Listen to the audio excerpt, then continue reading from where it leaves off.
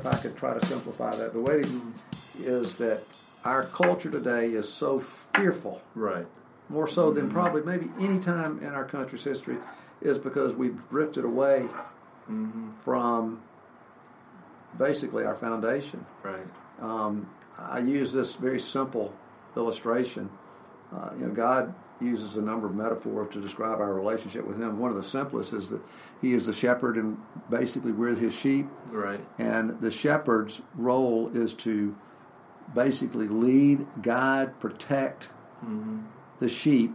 The sheep, all they have to do is stay close to the shepherd and listen to his voice. And when a sheep, when they encounter a wild animal or a thief or a ditch or something, if they're right there next to the shepherd, they can rest in his care. If not, they go astray, and then that's when they end up in the ditch. Welcome to Free Man Theory. This is Cartwright Morris, your host, and that was Richard Simmons responding to my question about fear and how he responds to fear in his life. Richard is my interview today. We'll be talking about pursuing your life calling. Richard is the director of the Center for Executive Leadership. He's a speaker and author, but I look forward to you learning and receiving from his story and the impact that his relationship with God had on him and how it led to his decisions and his pursuit to impact people. So if you'd like to have more information about the Center for Executive Leadership, go to thecenterbham.org. Now, here's the interview I had with Richard. Enjoy. Thanks for being here. My first kind of real question is what's I think many people want to know what growing up, what were your influences? What was the kind of the big, from a spiritual standpoint, even education, maybe people and places that were some of your biggest influences? Clearly, my dad was the biggest influence in my life. I was very blessed to have just a wonderful, loving father who was very involved in my life and was a great model of, I think, of what a man is really supposed to be. And probably one of the most significant events, clearly, in my earlier years was that when I was 11 years old, my mother died. And she had spent 2 years in the hospital battling cancer and coming in and out of the hospital. And so I didn't see as much of her as, I had seen her growing up. So I was with my dad a lot more. And I got to watch him go through this. Even though, to be quite honest, I didn't know she was dying. They never really told us that your mother's not going to make it, but he knew. And just looking back, just watching him live his life, and that's really when his faith just took off. I mean, it didn't diminish then. He wasn't angry at God. It really drew him closer. And even though I was not a Christian at the time, I could see that God had made a real difference in my dad's life. And I could see that you really can be a man and a Christian at the same time, a real man. And so that was a huge influence on me. And, I had some good friends, but no one really had a positive influence on me like my father. The church really didn't. And so it was like I told somebody just today, when I look back, we were talking about the breakdown of the family and how so many young people growing up today don't have fathers. And I said, I look back at my life, and here at the age of 64, I can truly say the two biggest influences on my life have been two different men. My dad and Jesus. Yeah, that's good. Specifically, do you remember seeing a transition in just his lifestyle and behavior being drawn close to the Lord? Like, was he reading the Bible more? Was he kinder? I think so. He was. He I remember he had a Bible in his room by his bedside table. But he really was. It was kind of funny to watch him really evangelize his kids, trying to tell us, about our need for Christ and what we needed to do. And he wasn't real experienced at it because I think he was fairly new in his faith. When he and my mother came to Christ in the midst of her cancer. Wow. Yeah, and a woman by the name of Elizabeth Newbold, who's very famous around here in the older crowd that know her, and then I just watched my dad. It have an impact on my dad, and then he wanted the same thing for us, even though I was 10 years old. Yeah. And so I did see a change in his life very clearly, and all from that point all the way until he died at the age of 80, he never wavered. He was very, very strong in his faith, and he. One of the things I remember is that he and I had lunch one day, and he was in his late 70s, and he told me then, he says, at my funeral, I want you to give the eulogy. He said that to me, and I said, well, what do you want me to tell him? He said, share the gospel with him. Wow. So he never wavered, and he was very consistent in his faith, and just a huge influence on me and my siblings. And as I tell people often, he was my hero. Yeah. And I, even though he's been gone 9 years now, I think about him all the time. Yeah. So what? So when did you become a Christian? So what happened to that? Yeah. You said he evangelized to you. Did he? Well, interesting. My story, now at the age that I am, I can really look back on my spiritual journey and can see it very clearly now. Right. When my mother was going through this illness, we went to this. It was a kind of a Bible club for kids, and that was really the first time I understood the gospel. Right. Somewhat. And then my dad also took me to, I remember I can remember this so vividly, at the mayor's prayer breakfast at Boutwell Auditorium. And I was probably 10, maybe 11. It was before, maybe it was right after she died. And this person from the military speaking. And I'll never forget him talking about that here's God reaching down to us. Yeah. And here we are reaching down to him, and there's this separation, and Jesus came.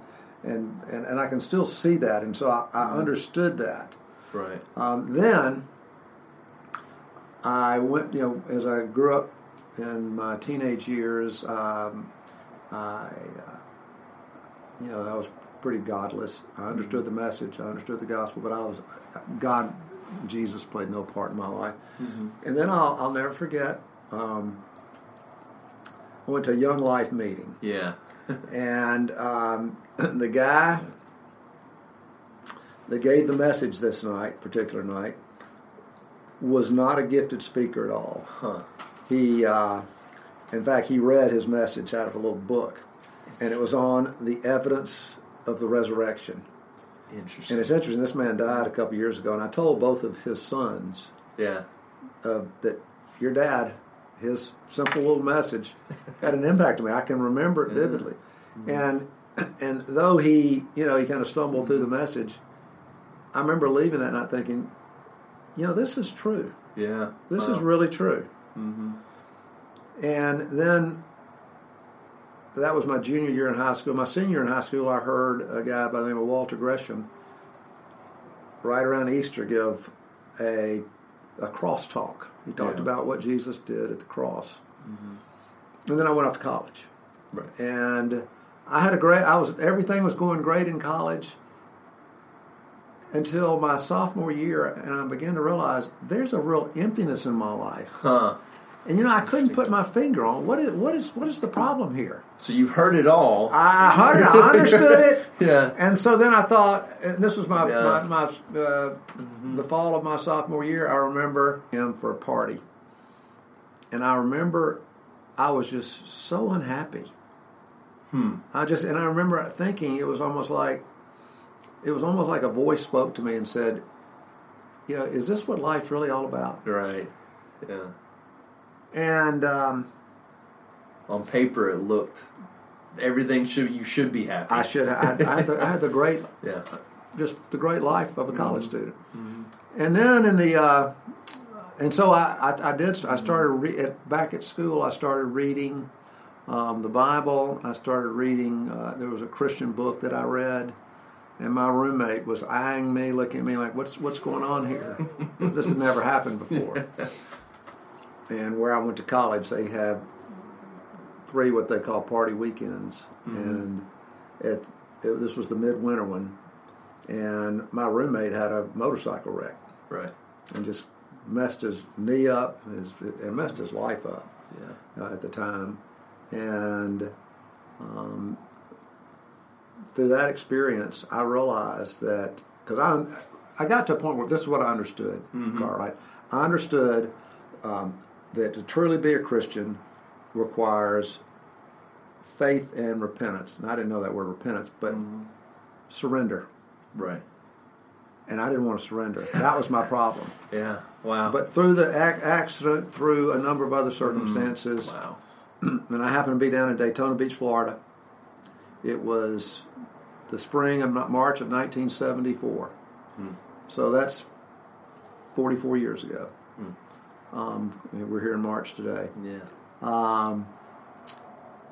I got on my knees and I surrendered as best I knew how. And God really took a hold of my life. Wow. And, it's never been the same. Do you remember any specific words you said when you were on your knees? Do you remember, or just you said, I mean, best you knew how? Yeah, best I knew how, And let me tell you this, I felt kind of like C.S. Lewis. Yeah. If you read C.S. Lewis, he says, I came kicking and screaming into the kingdom of God. Yeah. I feel like that's what I did. Yeah.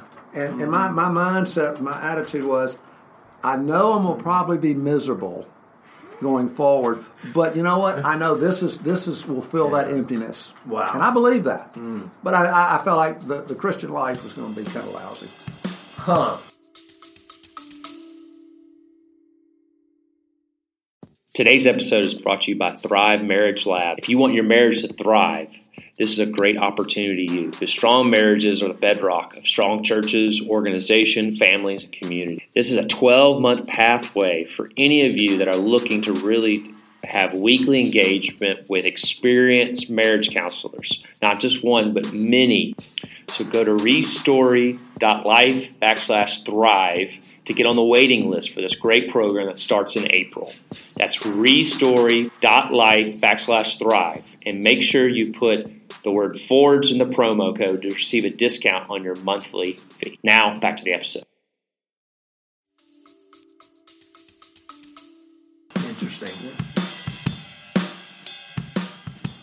Let me pause the interview real quick and just say how I am a little regretful about not asking him to unpack more of that phrase that he thought the Christian life would be lousy.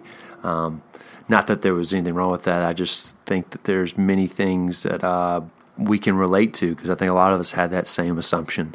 But I had to get deep into the interview and actually talk about why I was interviewing him, and that was to talk about pursuing our life calling. So hope you enjoy the rest of the interview. So a little fast forward is I think many people don't realize that even before you started the center, you were already teaching and leading Bible studies. And you're writing books, or writing at least. Yeah. So, kind of explain a little bit of that. What made you start teaching? Well, when I was in college, my senior year, a good buddy of mine and I, who had also became a Christian about the same time I did, we decided to embark on teaching a Bible study, though we had no idea what we were doing. And as we did it, I found I can remember this. One of the time I was speaking, and I felt just this real sense of confidence and power. And I thought, I don't know where this is coming from, but it made me realize I feel like that I can teach. I can do. This is something that I might be gifted at doing. Yeah. And which, out of college, led me into. It's a whole other story, but we don't have time for it.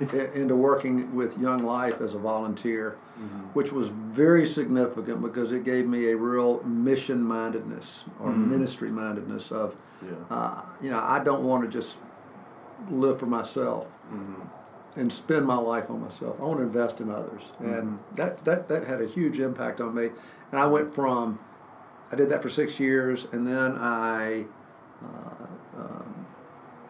I just started. I had several men that I just began a Bible study. One year I taught a Bible study down in Tuscaloosa at a fraternity house, and then as I was in business, and over time the little Bible studies I had grew to where I had two groups. One met on Wednesday, one met on Thursday, and there were about 15 men in each group. Okay. And I was doing some speaking, and then I did write my first book. Okay. So what led to the decision of this is no longer a part-time thing, that this is, my calling in a sense? Would you say this is your calling? Oh, no doubt. No doubt. Yeah. Well, first of all, it was pretty easy to pull this off of teaching and speaking and even writing until I was 41 because I was single. Yeah, right. And so I could do my job, I could do my work, do my career, but I also had time to teach and speak and write. Right.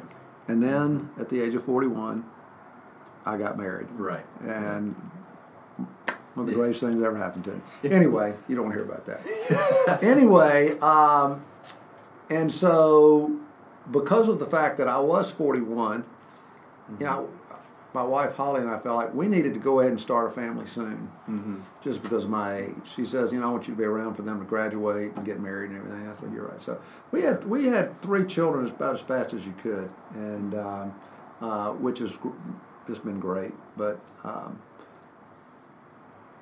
my job, I was taking on more and more job responsibilities. I was traveling more. I was away from home more. I wasn't teaching as much, and being a husband, a father, an executive, and a teacher, speaker, writer, I couldn't fit it all in. Right. Yeah. And so, I was getting where I really was not enjoying my work as much, because even though I'd kind of moved up in the organization, I was traveling more, and I got to the point I really wasn't enjoying my work. And I felt like God had given me a vision of what this men's ministry would look like. Right. And it was just a matter of me pulling the trigger and doing it, because I had the foundation. I had 30 men that would, to start this, and I wanted it to be an outreach. Well, you know how the ministry works, where we have several big events that we use as outreaches, and then to disciple men, and as it's turned out, to counsel them and cover a multitude of needs in a man's life. Right. And so I got to a point where the hardest thing was explaining to my father what I was going to do. He thought I'd lost my mind. Because you were working with him, right? He had pretty much retired. Okay. But he knew what was good. Anyway, and I had 3 young children, and he says, "You're going to do what?" He was worried about the financial end. Right. And then I needed my wife's blessing. And I remember we went to the beach, just the two of us, to celebrate our anniversary. And on the way back, she was driving, and I had a notebook with all my notes of what I'd been thinking and what God had been saying to me. And I just shared it all with her. Yeah. And her, I'll never forget, she said, "Well, when we get back to Birmingham, you need to call the home office and basically tell the CEO of the holding company that you're resigning." And I said, "No, hold on. I'm not quite ready. The timing's not yet quite ready." But that was in June, and I basically retired from my job officially. I was the CEO of the Southeast region of our company, and I retired from that January, but then stayed on 2 years as a consultant. They were great to me. They let me stay on as a consultant while the ministry was starting. So in the morning, I had an office, over in Office Park, where the center started, and then in the afternoons I'd go work downtown. Okay. And I did that for 2 years before finally we have a great board, as you know, right. And they said, you need to quit the consulting. You need to do this full time, because the ministry was just booming. It was really booming. And so I did, and I've been full time now, I guess, for 15, 16 years. So you mentioned Holly, your wife being one of the catalysts to get that. Really, who was some of the other people that really were encouraging you, and what was some of the things they said to really kind of push you to make that decision? Well, a couple of the men who really understood, and it's, you didn't know this, we had started already having these breakfasts even though I was still working. Right. All right. Good. And my board started seeing God is really using this. This could be something that is significant. Could really make an impact on Birmingham, or at least our community here. And so they, Gary Ard, Tommy Brigham, two of our been board members since we started. And not only did they encourage me to do it, they stepped up. A number of them stepped up and said, "We will support you financially. We will step up and make sure, we can help you cover the expenses of the center." And so having that was I think helpful, and I think encouragement to my wife as well. Yeah. So what was some of the? So you said it really exploded in the first 2 years.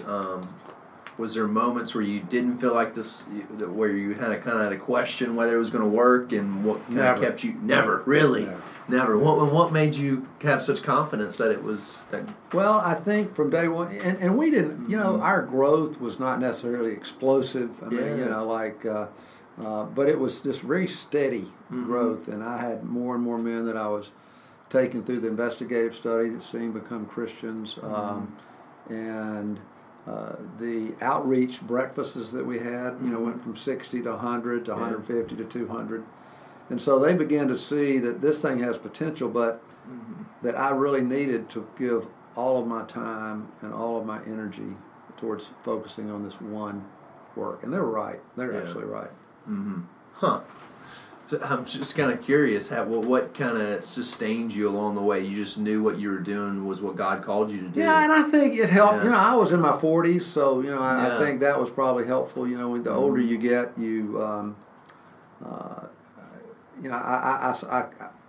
I felt like I could make. I was a lot more mature then if I tried to do this in my 20s. Right. And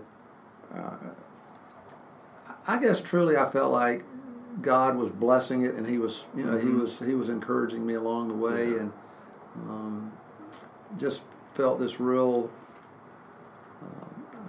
sense of burden on so many of the people here, and I know that were friends that were not Christians, and this just gave me a real opportunity to reach out to them, and it's been cool just to watch so many of my buddies from high school come to Christ over the last 10, 15 years. Yeah, it's. I guess I'm thinking of the verse. What did Jesus say? That the harvest is plentiful, but the workers are few. Is that kind of how you felt? That Cartwright is part of my mission statement. Really? Yeah. I mean, there's 4 parts to it, and one of them is that, Lord, I want to be a laborer in the harvest. A fisher of men, however you want to call it. Right. That's really kind of what I want my life to be about. Yeah. Huh. That's great. So what would you say to somebody in their 20s and 30s? Who is wanting to step into their calling and make that decision, make that leap? What would you say to encourage them? I would say if they're married, their spouse needs to be. I mean, if their spouse is not in it, then I think you need to slow down. I would also say, try to, it's one thing to want to be in ministry, but there's so many ministries out there, so many different. There's so many needs out there where the inner city, the business world, we're focusing on millennials, that whole generation. But I always, when people come to asking me about that, I always tell them most important thing you can do is it starts with your heart attitude of, Lord, my life is yours. Yeah. I want to do whatever you want me to do. That I am your servant. Yeah. The servant does not determine the role that he plays. Right. You, the master, or you, the king. And so it's got to be almost a approach of total surrender. One of my favorite parts of the Bible, or favorite incidents in the Bible, is when Mary finds out from the angel that she's going to be pregnant. And here she's, planning on getting married to Joseph. She had this picture of what life was going to be like. Right. And then God blew up her picture. Yeah, absolutely. Yeah. And she says, how can this be? I've never been with a man. And she just, and then I love what she says. And ultimately, I don't really get this, but behold, I am the bondservant of the Lord. Wow. Be it done to me according to your will. Yeah. And so that's kind of it has to be the approach, because I believe that if you are committed to follow God's leading and your heart attitude is, I'll do whatever you want me to do, He'll lead you. He really will. Wow. That's good. Yeah. Well, I hope you enjoyed that. I want to leave you with 3 things that I took away that I hope you take away as well, and even other stuff. But here are 3 things. One, as Richard said, is trusting God in what He has to say for you in your life. Making that decision out of your relationship with God to pursue your life calling. The other is listen to those that God has placed close to you in your life. People that trust, that have investment in you, that love you, that care about you. Listen to those voices over the other ones of people who don't know you. And so many times we care what those people who are far out away from us care, and don't listen to those close. Those people are highly invested in us, listening to those close to us and believe in us. And the third, of course, is your heart attitude.